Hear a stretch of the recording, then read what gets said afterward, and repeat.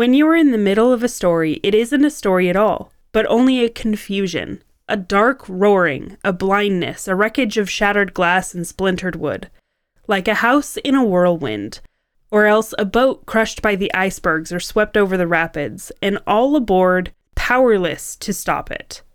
It's only afterwards that it becomes anything like a story at all, when you are telling it to yourself or to someone else. Margaret Atwood. You're listening to Writing Roots, brought to you by Aspen House Publishing.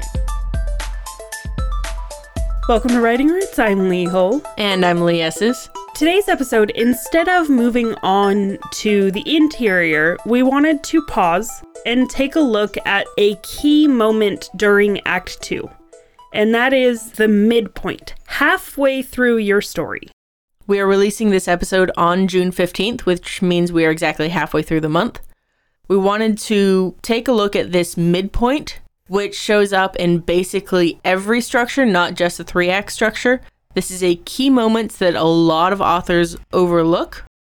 This midpoint is a reversal for a lot of things that are happening in your story. I think the most known one is that it is the shift from stuff happens to the character to characters happen to the stuff.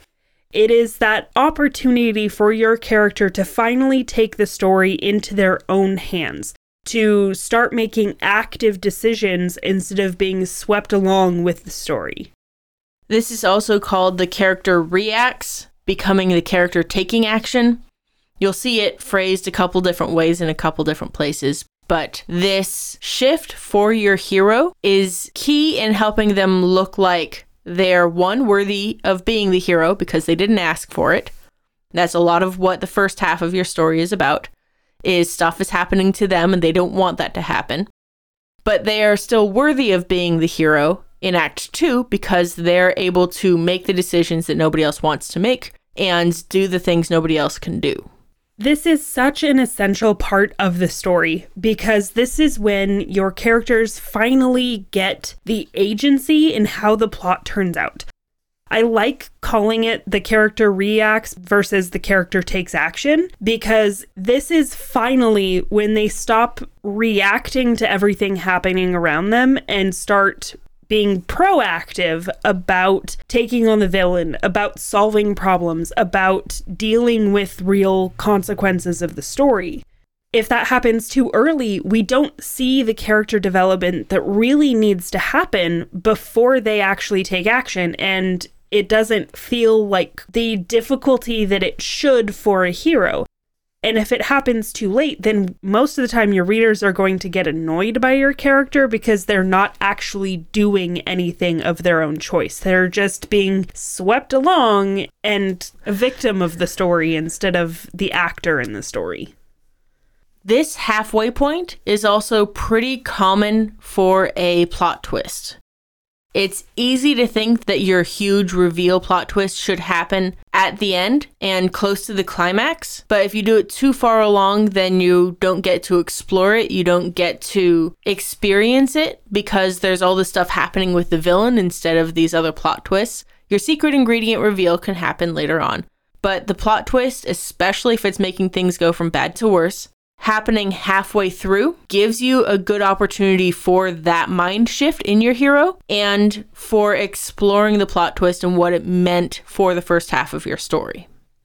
When we say plot twist, we mean something that happens that changes everything, whether that is a reveal of information. While everything is the same as it was before, suddenly the outlook is different because the character is seeing this whole new viewpoint of the world. It could be something like revealing that there is a secret ingredient. Maybe not who it is or how it's going to factor into it, but there needs to be some sort of statement that the hero cannot do this alone. Something needs to change within the society or whatever in order for them to defeat the villain. There's also this midpoint reversal that changes how we view the solution to the problem that is the plot. For a very simple example, you can look at a story like Cinderella. At the beginning of the story, she is just seeing the view of wanting to get out of this terrible situation with her stepmother and stepsisters, and she looks at the ball as an opportunity to escape, even if it's just for a night. She wants to go just so she can have a night at the ball away from her family. But then, when she gets there, she meets the prince. Suddenly, there's that midway shift of her happily ever after is not the ball, it is, in fact, the prince. That's a very simple way to show this midpoint reversal. There's often a major defeat that comes with this midpoint reversal that forces your hero to make a choice, to decide if they actually want to be the hero or not. This midpoint reversal is one of those moments where your hero really considers turning back and letting someone else handle this. It is the opportunity for them to escape whatever fate they think that they are facing, whatever trials and difficulties that they're going to face with the villain. They get to this point and it almost feels like a breaking point where they can say, it is now or never. I can turn back now and not have to deal with this. Someone else can step up. Someone else can do this. And I have my chance to get away. As you are looking at your story and you are approaching this halfway through point, find the simplest aspect of your story and then complicate it. This is your chance to dive deeper in the world building and make trouble for your character. At this point, your readers really understand how the world works. Fingers crossed, they understood how the world works in broad terms by the end of Act 1. The midpoint reversal is when you start to challenge the things that you've established in Act 1. Another thing that happens around the halfway point is that we get to this point of no return. The hero has started to change, and they cannot go back to how things were. Especially in the hero's journey where there is a physical relocation happening to your characters. There is this loss of safety net and they can't retreat. They can't go back home.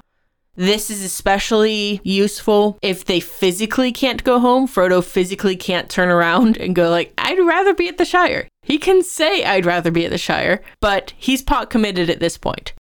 There is a point of no return when he's like, all right, we're doing this. I intend to leave humanity and society behind so that I can accomplish my goals. If you want a little bit of practice, this halfway point is a very good plot device for writing a short story because it is a shift in a character's perspective.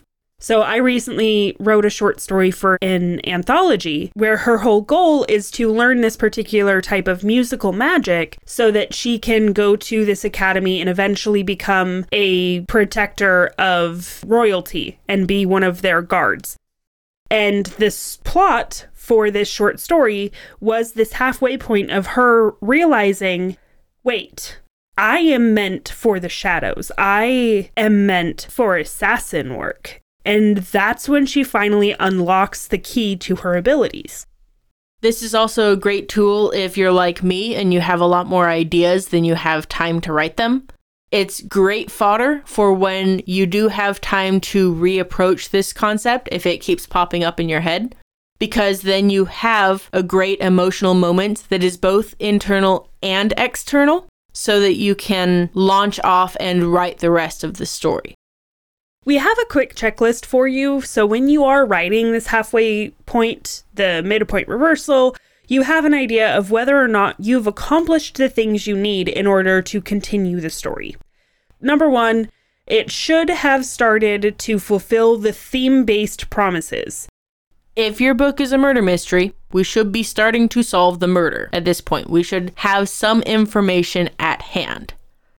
Point number 2, readers should understand how the world works, at least on a broad surface level by this point. Sanderson's first rule of magic is an author's ability to solve conflict with magic is directly proportional to how well the reader understands said magic. And at this point, your reader needs to have an understanding equivalent to how involved the magic will be to fulfilling the plot. If the world at all is involved in solving the plot problem, then your reader needs to have an understanding equivalent to how involved it is. The next thing on the checklist is all of your named characters are introduced by this point. In general, you want 98% of them to be named in Act 1, but in Act 2, especially if the character is traveling, you're going to meet a few more characters. We're going to meet Faramir during Act 2, but by the halfway point for sure, all of your named interesting characters should exist. Otherwise, you start to threaten the Deus Ex Machina if you go too late. You also need to have a clear idea of the trajectory for the ending. Yes, this applies to Pantsers as well.